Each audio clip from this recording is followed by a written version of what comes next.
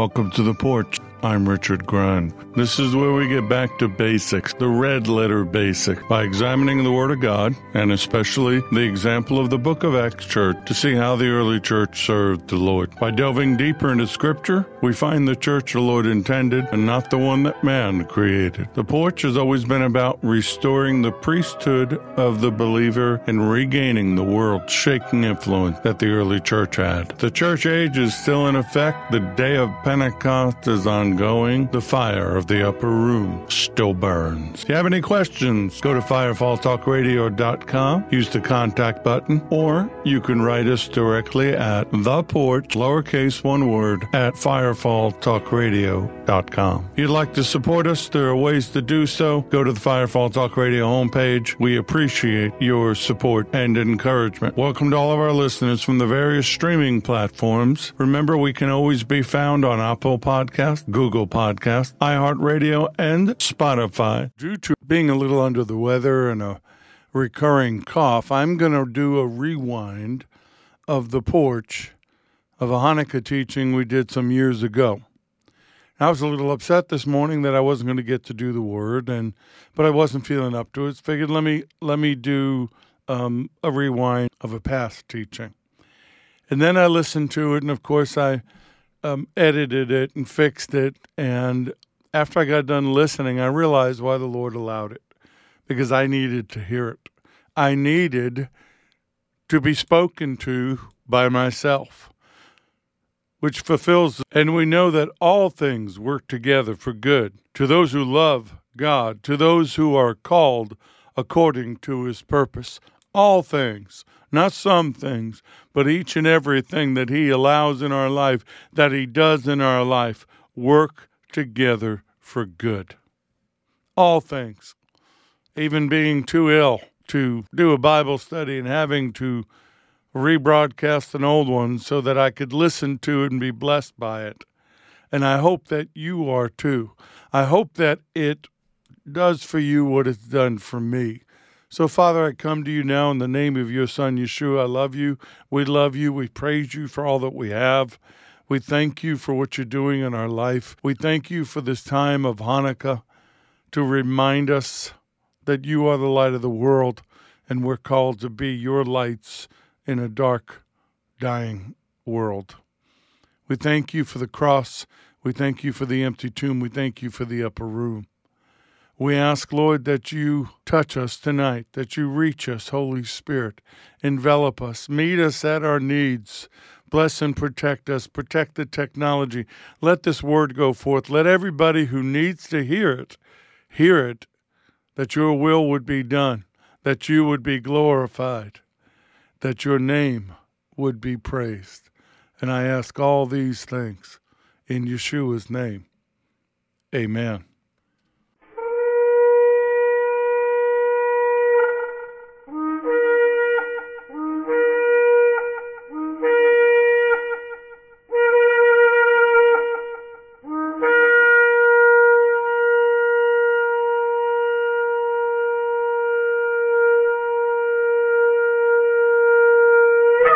These lessons are proprietary information, except where noted the information comes from outside sources. The combination of that information, the matter presented, is exclusive, cannot be repeated or used without permission.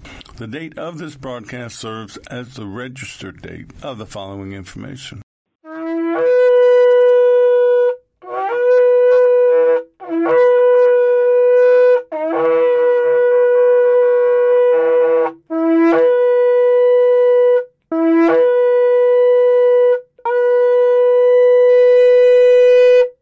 Someday soon you're going to hear that sound, and it's going to split the sky, and things will change forever.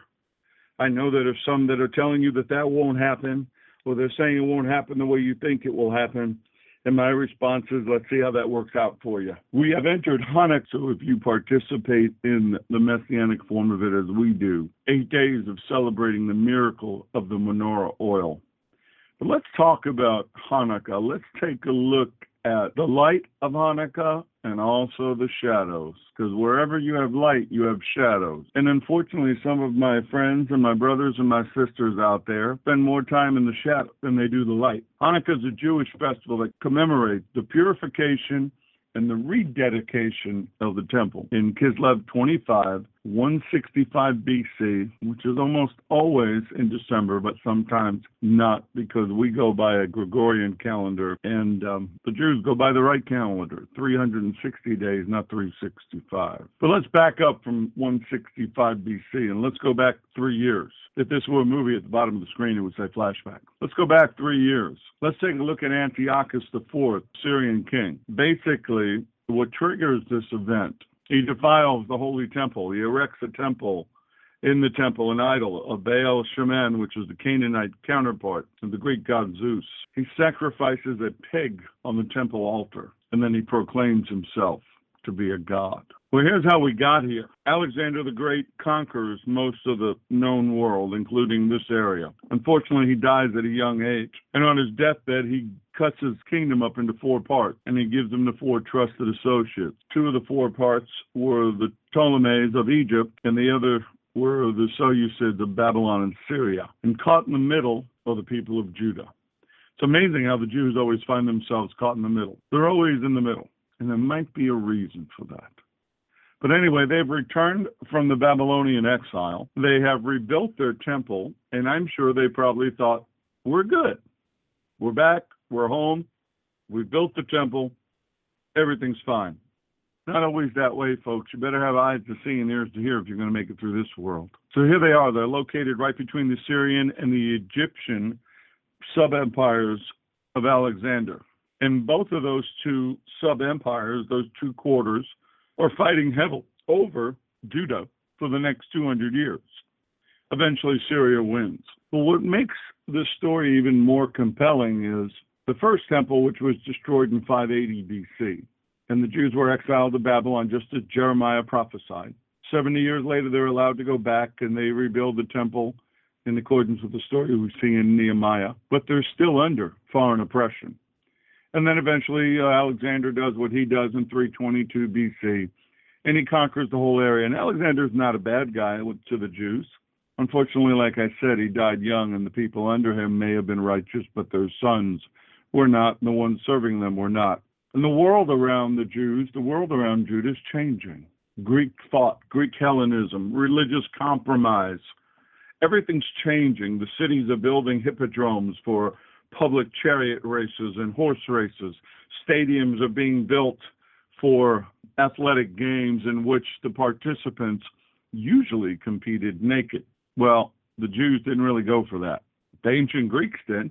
They liked to be unencumbered when they did what they did. The Kardashians would have fit very well into that period of time.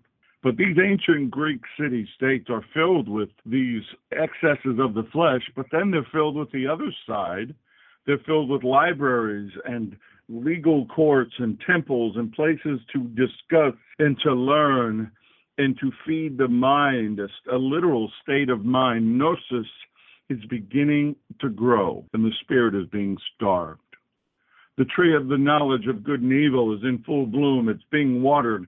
It's being fed off of, but the tree of life, not so much.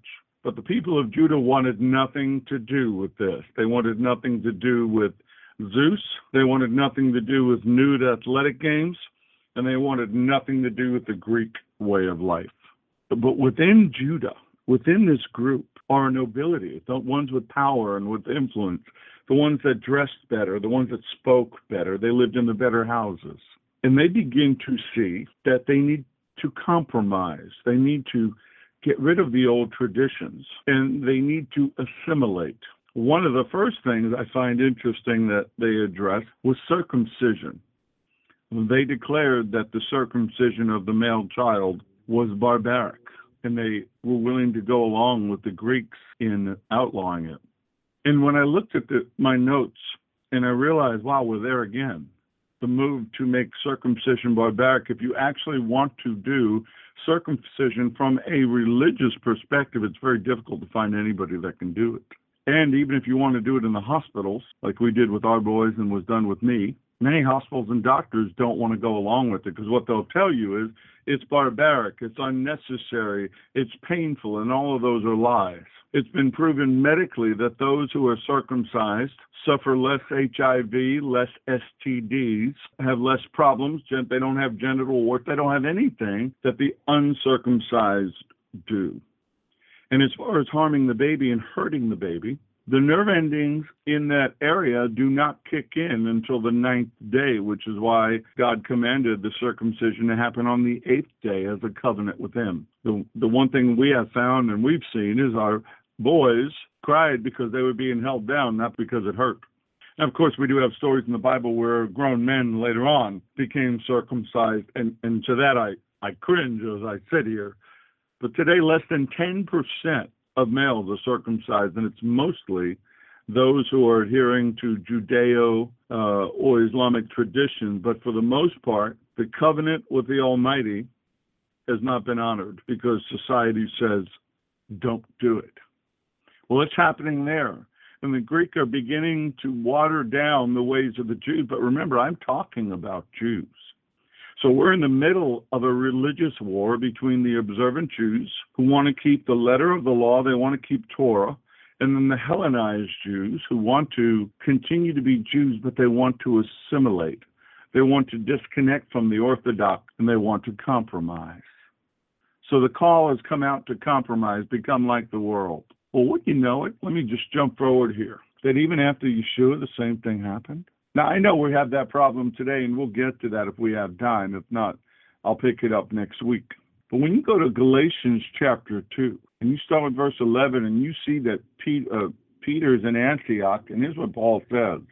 When Peter had come to Antioch, I withstood him to his face. That means he got face to face with Peter in front of everybody else, because he was to be blamed. For before certain men came from James, James being the leader of the Jewish church in Jerusalem, Peter would eat with the Gentiles, but when they came, he withdrew and separated himself, and fearing those who were of the circumcision. And the rest of the Jews played the hypocrite with him, so that even Barnabas was carried away with their hypocrisy. But when I saw that they were not straightforward about the truth of the gospel, I said to Peter before them all, if you being a Jew live in the manner of the Gentiles and not as the Jews, why do you compel the Gentiles to live as Jews? We who are Jews by nature and not sinners of the Gentiles, knowing that a man is not justified by the works of the law, but by faith in Jesus the Messiah. Even we have believed in Messiah Yeshua, that we might be justified by faith in Messiah and not by the works of the law. For by the works of the law no flesh shall be justified. But if while we seek to be justified by Messiah, we also are found sinners, is Messiah therefore a minister of sin? And basically what he's saying is, if I've been redeemed by the cross and by the blood of the unblemished Lamb, but then I still try to live by the law, I'm saying I'm still a sinner, and that I need the law, and that I need the things that are no longer in place. But he says, is Messiah a minister of sin? Certainly not. For if I build again those things which I destroyed, I make myself a transgressor. For I, through the law, died to the law that I might live to God. And this is where this one scripture gets taken out of context. But look at it now. Paul says, I've been crucified with Messiah. It's no longer I who live, but Messiah lives in me. And the life which I now live in the flesh, I live by faith in the Son of God, who loved me and gave himself for me.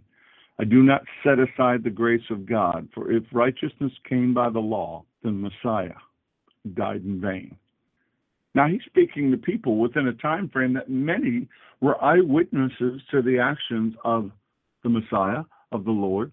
They saw the signs and wonders from him. They saw them from Peter and from John and from Paul and from Philip. And yet the further they got away from the cross, the more they were tricked into trying to live by the law. But it's interesting when you see how they got there. Well, let's get back to Hanukkah. Because Hanukkah, this miracle, this wonderful event, has a part in the problem. See, this festival of purification, this festival of the rededication that involves standing up to Antiochus IV, the Seleucid king, the Syrian, who sacrificed a pig on the altar, proclaimed himself to be a god. He even minted coins with his features on the face of Zeus, along with the words Theus Epiphanes, meaning the God manifest. Well, let's get real. He was the foreshadowing of the Antichrist. But even though he called himself Antiochus Epiphanes, which meant Antiochus, the visible God, the Jews nicknamed him Antiochus Epimanes, which meant Antiochus the crazy one. He may be crazy, but he's also in power. And you can say Hitler was crazy all you want, but he was in power. And it took him a little while to get there. But once he got there, he did exactly what the spirit of the Antichrist does, exactly what the spirit of the Antichrist did in Antiochus Epiphanes. They decreed that the law, the Torah, could not be studied under penalty of death. Circumcision was forbidden, and the Sabbath was not to be kept. And let me say this, anytime a demonic leader is in place, there will be a war against the word and following the word. And it exposed an internal struggle within Judaism, just as it's exposing an internal struggle amongst those of us that believe in Messiah. And if you don't know it, Hitler had an axiom, and it progressed from, you can't live amongst us as Jews. And then it went from that to, you can't live amongst us. And it simply went to, you can't live at all. Well, folks, in case you haven't figured it out, if we've been grafted into the vine, we've been grafted into the same persecution. So anyway, Antiochus sends troops from village to village with the statue of himself, ordering people to bow down to it, kind of like the statue that'll be in the rebuilt temple when the Antichrist takes over. So eventually the statue gets to the village of Modin, which is Old Testament Palestine. An Assyrian officer orders the Jewish high priest, who happens to be Mattathias, to take part in the ceremony. He says no. And I guess an elderly man, thinking he would appease everybody and calm everything down, says he'll do it. And it enrages Mattathias, who's of the Hasmonean families, Judah Maccabee's father. And Mattathias kills the man, and then he kills the officer, and then he kills one of the soldiers. He tore down the Greek altar, and with the battle cry, whoever is for the Lord, follow me. And with the point of the spear and bloodshed, the revolt began. The Maccabean revolt is in full bloom. Mattathias and his 5 sons, they flee to the hills, and they conduct a guerrilla war against the Seleucids. And basically, very smartly, and listen to this because it will come into play, they make no direct confrontations. They come in, they attack, they take out a couple, and they go back to the hills and the mountains, and eventually they wore the Syrians down. But they're fighting against insurmountable odds. They are outnumbered. I don't even know how many to one, but they're fighting odds that cannot be won in the natural. And they began to have a battle cry. Their banner was, Mi kamocha belim Adonai, who is like you, O Lord. They were quoting Exodus 15:11, who is like you, O Lord, among the gods, who is like you, glorious in holiness, fearful in praises, doing wonders. They understood that as long as he was on their side, they could not lose. But the battle goes on for 3 years, and Mattathias dies, and he leaves his son Judah Maccabee in charge. And they think Maccabee, which became their surname, is actually Aramaic for Maccabah, the hammer, ferocious, because of how he fought. Judah took untrained farmers, and he taught them to fight the better-equipped Syrian army. His victories were so great that it inspired others to follow him, and the stories began to travel to other nations of his victories and his ferocity. I don't know Judah then, but maybe he was thinking Psalm 118, verse 6, the Lord is on my side, I will not fear. What can man do to me? Maybe he's thinking Daniel 11:31 and 32, and maybe he's the one being prophesied when Daniel says, and the forces shall be mustered by him, and they shall defile the sanctuary fortress. And then they shall take away the daily sacrifices and place there the abomination of desolation, which will be the Antichrist, but Antiochus Epiphanes does that.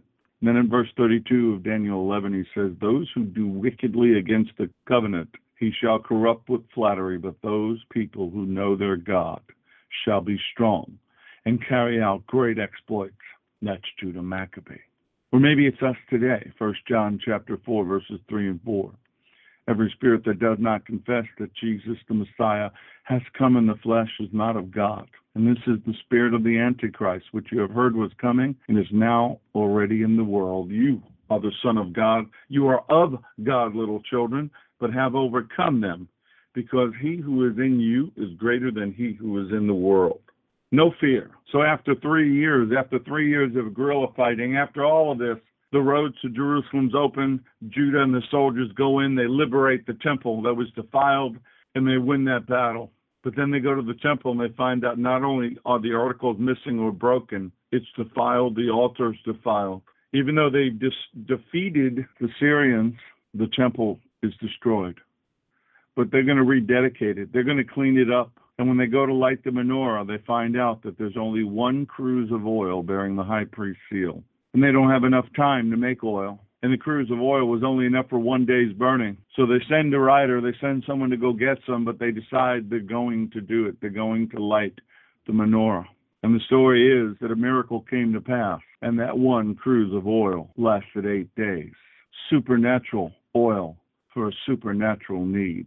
So the following year, it was declared to be a holiday and celebrated every year at that time as a remembrance of the dedication of the temple. They would sing praises to God, Psalms 113 through 18, just like they do on the Passover. They would do thanksgiving prayers. Fasting would be forbidden. Any eulogies to the dead would be forbidden. This was about life. This was about light. This was about celebration. They couldn't fast, eulogize the dead. They were to be about living and about light and about winning and about the supernatural power of an almighty God over a demonic enemy. The miracle of Hanukkah, which we celebrate every year, both Jew and Gentile for different reasons, meant that a few, with Hashem, with God on their side, triumphed over much more seemingly powerful enemies. 8 days of oil came from one vial. So all over the world right now, Jews are celebrating the winning back of Jerusalem and the rededication of the temple. And this should have been an explosive period of power and freedom for Jerusalem. Are you kidding me? You just defeated the Syrian army. You just destroyed them. You took back Jerusalem. Hey, Judah, what are you going to do now that you've taken back the temple? Oh, sorry, there is no Disneyland. This is a powerful time, and it should have changed everything, and they should have risen up, and it should have been wonderful, but it all went wrong. Now, how can that be? If God be for us, who can be against us? If God's in it, it cannot fail. You've heard all the cliches. Well, I'm about to show you how you make things fail, that God has put his hand on, how you can make things fail, that Adonai, that the Lord has ordained. The first thing you need to understand is that over the years of the temple being gone and there being no teachers of the law and everything being forbidden, the people forgot their way. And there was nobody to teach them the law. So here they are. They're back in business, and they don't understand what they're supposed to do. They have no teachers. So Judah calls for men to separate themselves from the people to teach the law and make it their life's business to guide the people. The word separated ones means Pharisee. The Pharisees began out of the victory of the rededication of the temple. They were the descendants, the ones we call Pharisees today, in Jesus' time were the direct descendants of the Hasidim, the loyal fighters for religious freedom at the time of Judas Maccabeus. They were responsible for the transformation and the restoration of Judaism. But here's what they did. Get ready for this. They took religion of sacrifice and they turned it into one of written laws. They developed the oral tradition and made the law now twofold, both written and oral. They began to add to the word that they said, you shall not add to nor take away from this word, but they did. They began to add the ways of men. They began to add heavy weights that the people could not carry, and everything went wrong. They began to adopt new ideas and adapt the law to new situations. So now you have the beginning of a mess. But you know what? Syria didn't stop fighting. Syria didn't go, oh, we got our butt kicked by a bunch of farmers. We're never going back. Just like the enemy won't stop coming just because you win a few. They kept coming, and Judah Maccabee kept winning. But he got tired of fighting, as we all do. He grew weary of the fighting, so he sent 2 of his nephews to Rome to request an alliance with Rome for protection. Listen to what I'm telling you. Judah Maccabee, who won the war against Antiochus Epiphanes, who rededicated the temple, who had the miracle of the oil, who was winning battles he should not win, grew tired of fighting, and then through natural reasoning figured, I will get an alliance with someone stronger than they, who will protect us. I no longer need God's protection. I will take man's protection. And he cut a deal with Rome. Rome agreed to do little, but took a lot. And what they took was absolute allegiance to Rome. And out of that alliance came the Roman occupation of the Jews. Did you hear what I just said? Judah Maccabee, the man used by the Father, used by the Lord, filled with the Spirit, guiding him in guerrilla warfare, took Jewish farmers and turned them into soldiers and built this army that had not lost before, now wants to cut a deal with Rome for protection. And then his brother and his brother's sons took over the ruling of that alliance. They became the brokers of it. So from Simon Maccabee, Judah's brother, the Hasmonean dynasty gave us Herod the Great 100 years later. You see what happens when flesh gets into the mix? And just so that you know, Rome did nothing to protect them from the next Syrian attack.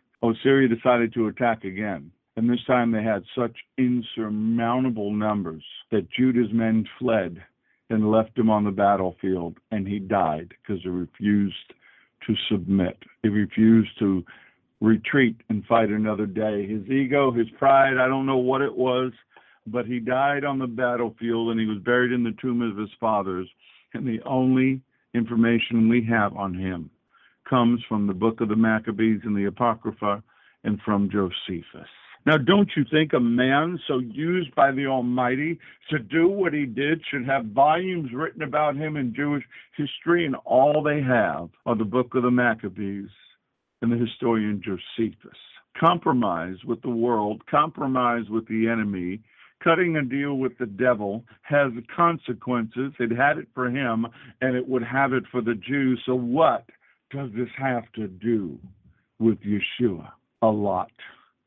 Because when we go 200 years forward and we see Yeshua in Jerusalem at the Feast of Dedication in John chapter 10, verse 22, we see the end result of compromise.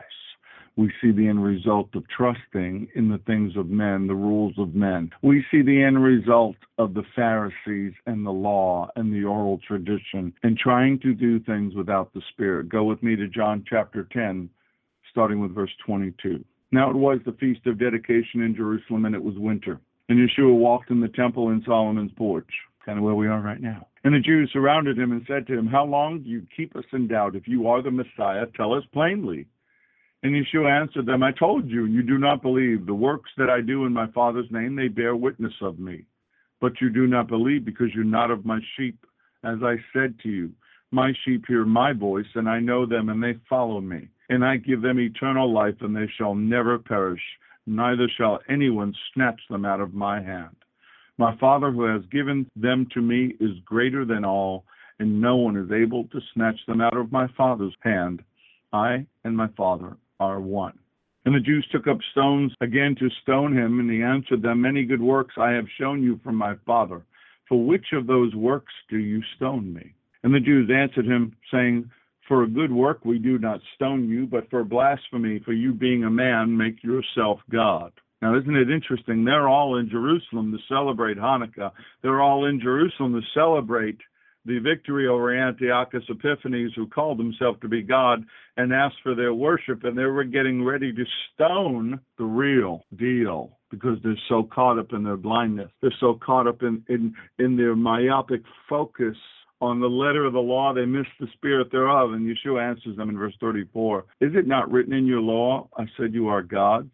And if he called them gods to whom the word of God came, and the scripture cannot be broken, do you say of him whom the Father sanctified," set apart, dedicated, Hanukkah, "whom the Father sanctified and sent into the world, you are blaspheming because I said I am the Son of God? If I do not do the works of my Father, do not believe in me. But if I do, though you do not believe me, believe the works, that you may know and believe that the Father is in me and I in him." And therefore they sought to seize him again, and he escaped out of their hand. So we know that he's at the Feast of Dedication. So this is Hanukkah. It's winter time. It's the 25th of Kislev. It's actually winter of 29 AD. And these are on Solomon's porch, which, by the way, is where the menorah was, where they lit the candles. So here we have the light of the world standing by the menorah, which is their light to the world. And so you have the Spirit and you have the law. You have the living God, the living Word, and you have the written Word. You have the tradition of men, and then you have the Son of the living God standing right there. And here's the problem. Men filled with religious spirits cannot hear the things of the Holy Spirit. Let me say that again. Men and women and anyone filled with a religious spirit cannot hear the things of the Holy Spirit. Their eyes will glaze over, their teeth will gnash, their ears will go deaf. They can't do it, just like these men couldn't do it. Everything he said, his words and his actions, pointed to the fact that he was the Messiah that they had been waiting for. But they couldn't hear it. They couldn't see it. Paul refers back to this kind of zeal in Romans chapter 10. Starting with verse 1, let me read you the New Living Translation. Dear brothers and sisters, the longing of my heart and my prayer to God is for the people of Israel to be saved. I know what enthusiasm they have for God, but it is misdirected zeal. For they do not understand God's way of making people right with himself. Refusing to accept God's way, they cling to their own way of getting right with God by trying to keep the law. For Messiah has already accomplished the purpose for which the law was given. As a result, all who believe in him are made right with God. The law can't save you, but the law will condemn you. The law will declare you a sinner in need of a sacrifice. But Messiah is the end of the law. He's the end of sacrifices. He's the end of the rituals. He's the end of the outward religion which foreshadowed him. And he's the beginning of the spiritual realities of a new and better covenant. But the Jews and those with a religious spirit are too stubbornly ignorant in their zealousness to hear what I just said. If the law is still in effect, Messiah died for nothing. Though I light the candles every night, and though I celebrate he is the light of the world, and I acknowledge him, and I do it as a remembrance of him, if for some reason I miss a day, or if I can't get to the candle, it's not the end of the world, because I'm not bound by the ritual. I'm not bound by the letter of the law. I am bound to the spirit of the law by the Holy Spirit, which is in me. And if he's in you, you shouldn't have this problem. But some of you are having this problem. You're having the same problem with the Jews that were standing there with Messiah in front of them. He all but says, I am the Messiah. He tells them about the signs of the Messiah, the blind, the eyes of the blind are opened in John 10:21. He talks about the shepherd. He talks about the sheep. He's Ezekiel 34's Davidic Messiah, who would be a shepherd. And they're standing there deaf, dumb, and blind in a spiritual stupor going, oh, are you the Messiah? And he was smart enough how to answer that question, because if he said that he was there on that Temple Mount at that particular time, it would have caused a riot, but he shouldn't have had to answer the question. Just like, I got to be honest with you, I shouldn't have to answer some of the questions I do from some of you that claim to be believers and that you're born again. But here's what I think has happened. I think you become born again. I think you have made Yeshua Lord of your life, Jesus Lord of your life. I believe that you've received the seal of the Spirit, but I do not believe you have received the infilling of the Holy Spirit that would allow him to manifest himself both through the gifts and the fruit. And the reason you have not received the Spirit to be able to manifest the gifts and the fruit is because you're still caught up in control. You're still caught up in the law. You're still caught up in I can't. If the Lord were to come to you physically with a name tag that said Yeshua and stood there and said, I want you to hop on one leg and recite the alphabet backward for this person, you wouldn't be able to do it, because your natural mind would go, why? And I don't understand, and why should I? Not knowing that there may be an absolute reason why he wants you to do that for that individual. But the fact that he said do it, your attitude should be, for how long, Lord? Because I'm ready to go. But you can't do that. You're still so caught up in the tightness of the walk, freedom and liberty. Yes, the light of the world, but some of you are living in the shadows. You don't want to live in the light. And I think there's a reason for that. Just like it says in John, they didn't want to be in the light because the light exposes things. There's areas of your life you don't want to give up. There's thought patterns or decisions or things that you don't want to give up. I will tell you right now, if you want the move of the Spirit, if you want the freedom of the Lord, the freedom of the Spirit in your life, if you want to walk in what we talk about for the book of Acts church, you got to be willing to let go. Ananias and Sapphira didn't have to give all their money. They made a commitment and then lied about it and dropped dead. I don't know if I'm getting through, but this desire, I've said it before and I'm going to clarify it again.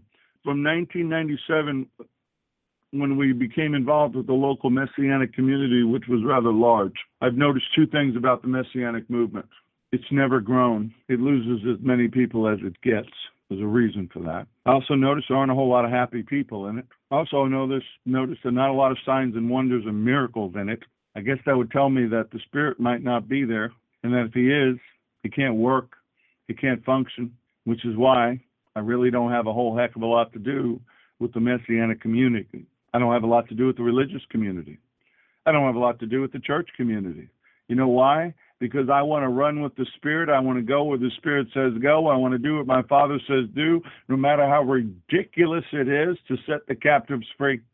The Pharisees led the people for all those years, and here he is, the Son of the living God, the Messiah, the one who was sent for them, the one that they've been praying for the Lord to raise up, the Son of David, to rule over Israel. And here he is doing everything the Messiah would do, and they can't see him because they're spiritually blind. They're wicked and they're corrupt, and that's what flesh does.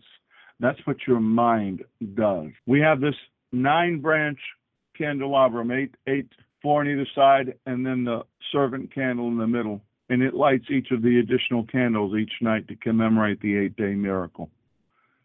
And of course, I can teach you and tell you that the servant candle is Yeshua, and that each one of us is a light, and we're a candle, and we're to be called the light of the world.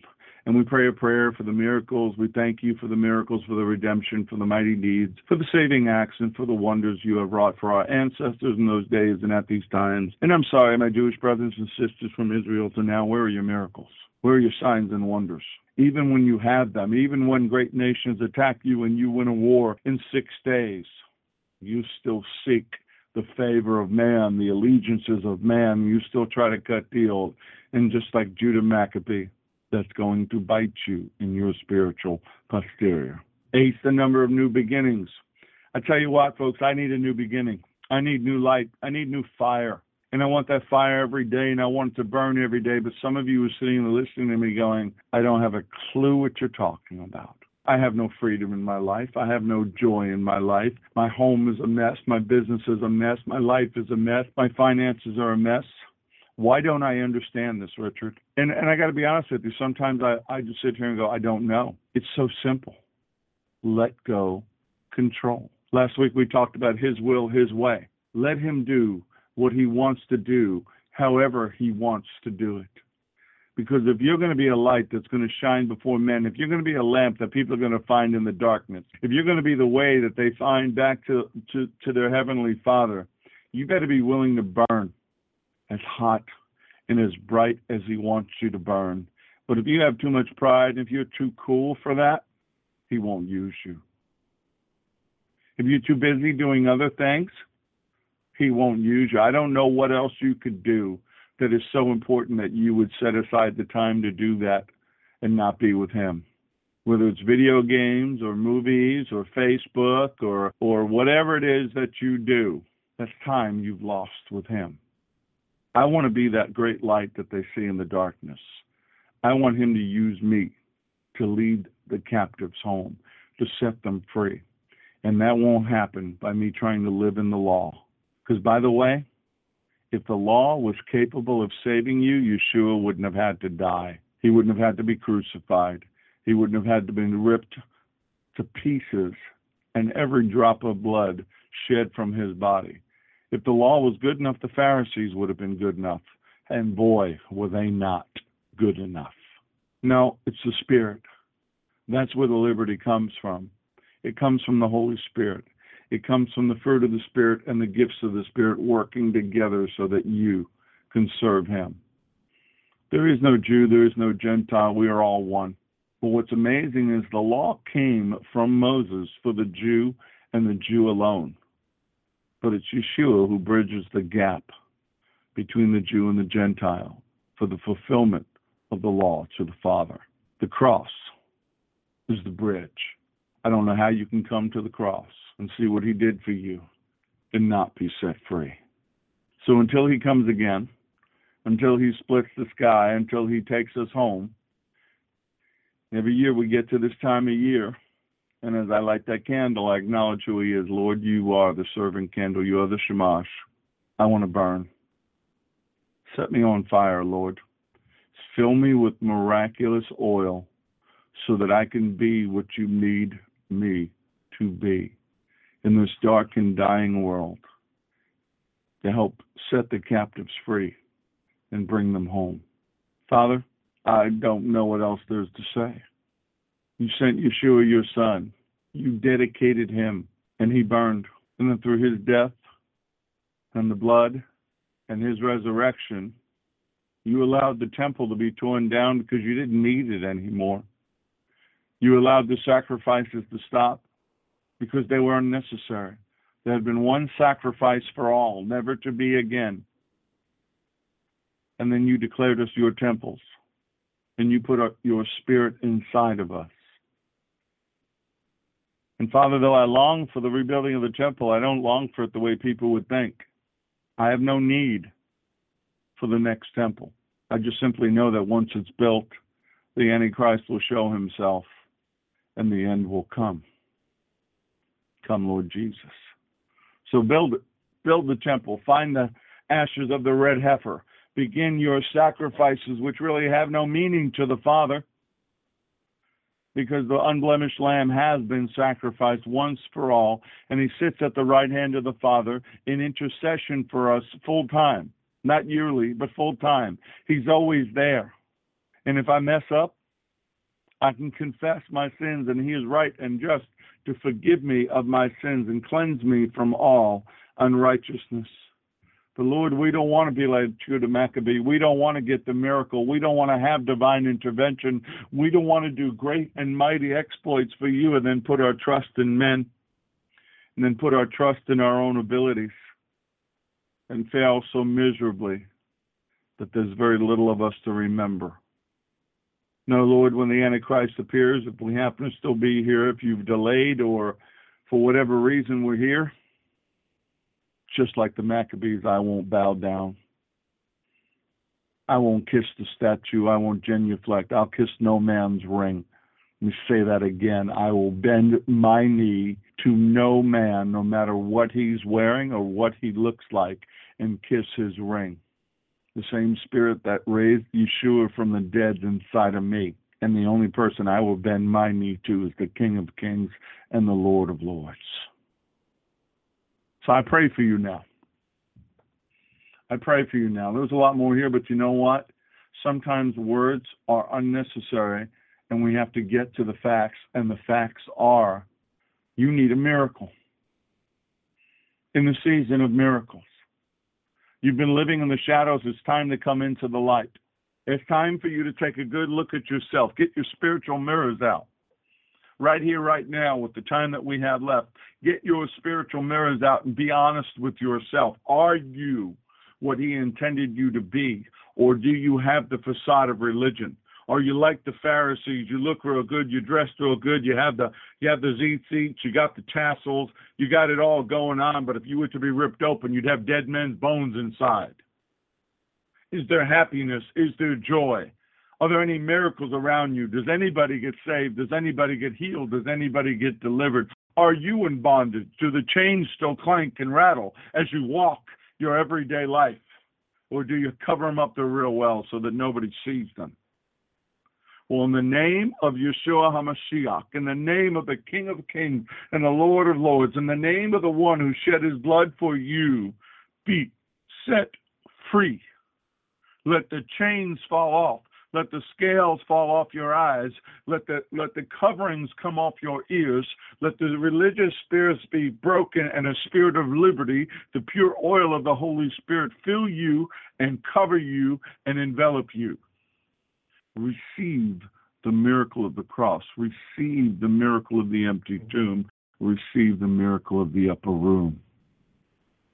I bind that intellectual spirit, that spirit of gnosis, that spirit of knowledge, and I say, get away from the tree of the knowledge of good and evil and find the tree of life. Hasatan, you, your fallen angels, all your fallen watchers, and all your demonic offspring, I remind you this day that you are defeated by the name of Jesus of Nazareth, Yeshua HaMashiach. Bend your knee and declare that he is Lord to the glory of God the Father. And if you won't, I pray the Father will send angels and forcibly make you bend your knee until the day comes that you're wrapped in chains and you're tossed into the lake. Set his children free. Burn. So let your light shine. Let your light shine. Begin to break out of the darkness and get into the light. How do you do that? You get there with prayer. You get there with praise.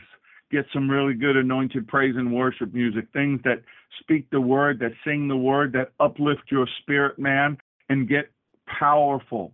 Get filled with the fire. Be filled with the oil. Start your day. Start your day.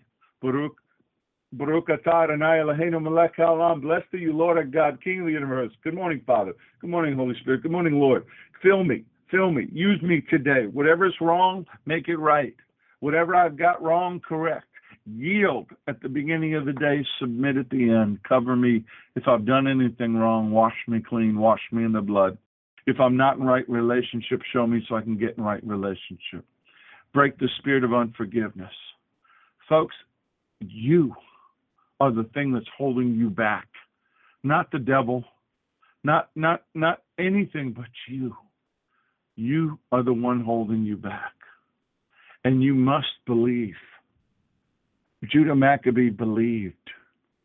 He believed he could defeat Antiochus Epiphanes. He believed that he could take Jewish farmers and turn them into a fighting force. He believed because he believed it was about Hashem, about God, about the promises of God.